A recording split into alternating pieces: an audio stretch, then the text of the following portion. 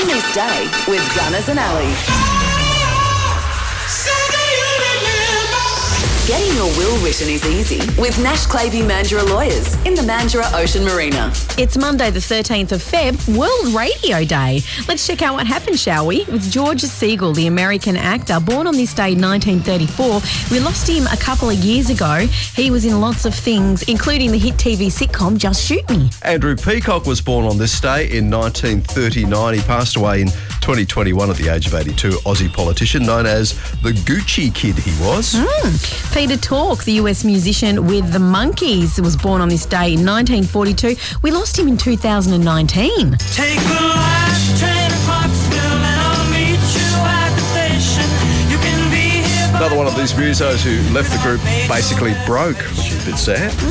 Stockard Channing was born on this day, US actress. She's best known for playing Dr. Abigail Bartlett and also was in Grease, wasn't she? Yeah, she was Rizzo. Rizzo. Yes, 79 she is today. Peter Gabriel, the UK singer and original vocalist with Genesis, he's 73. Great film clip for this song, wasn't it? Yes. Robbie Williams was born in Staffordshire, England on this day. Turning 49 is our Robbie. Oh, he's nearly 50. Love Robbie.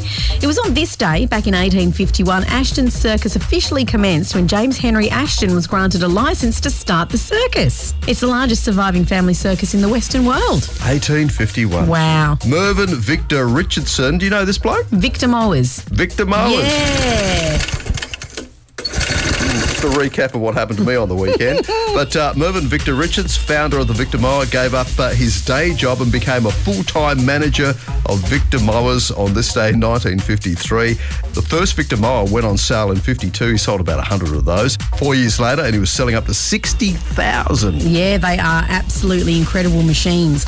Led Zeppelin were forced to cancel a concert in Singapore when they were not allowed to leave the plane because of their hair length. That happened, of course, in the 70s. And how would that disrupt the flight? I'm just trying to work that one out. Take that. British boy band split up on this day in 1996. Whatever I said, whatever I did, I didn't mean it. I just want you back for good. Oh, they split up on Robbie's birthday. Smokey Dawson, the Australian singer and entertainer, passed away on this day in 2008 at the age of 94. And Michael Jackson's wife, Debbie, gave birth to a son they called Prince on this day in 1997. Oh, sorry, I missed that one. And it was on this day in 2008 that a formal apology to the Aboriginal stolen generations was made by Prime Minister Kevin Rudd.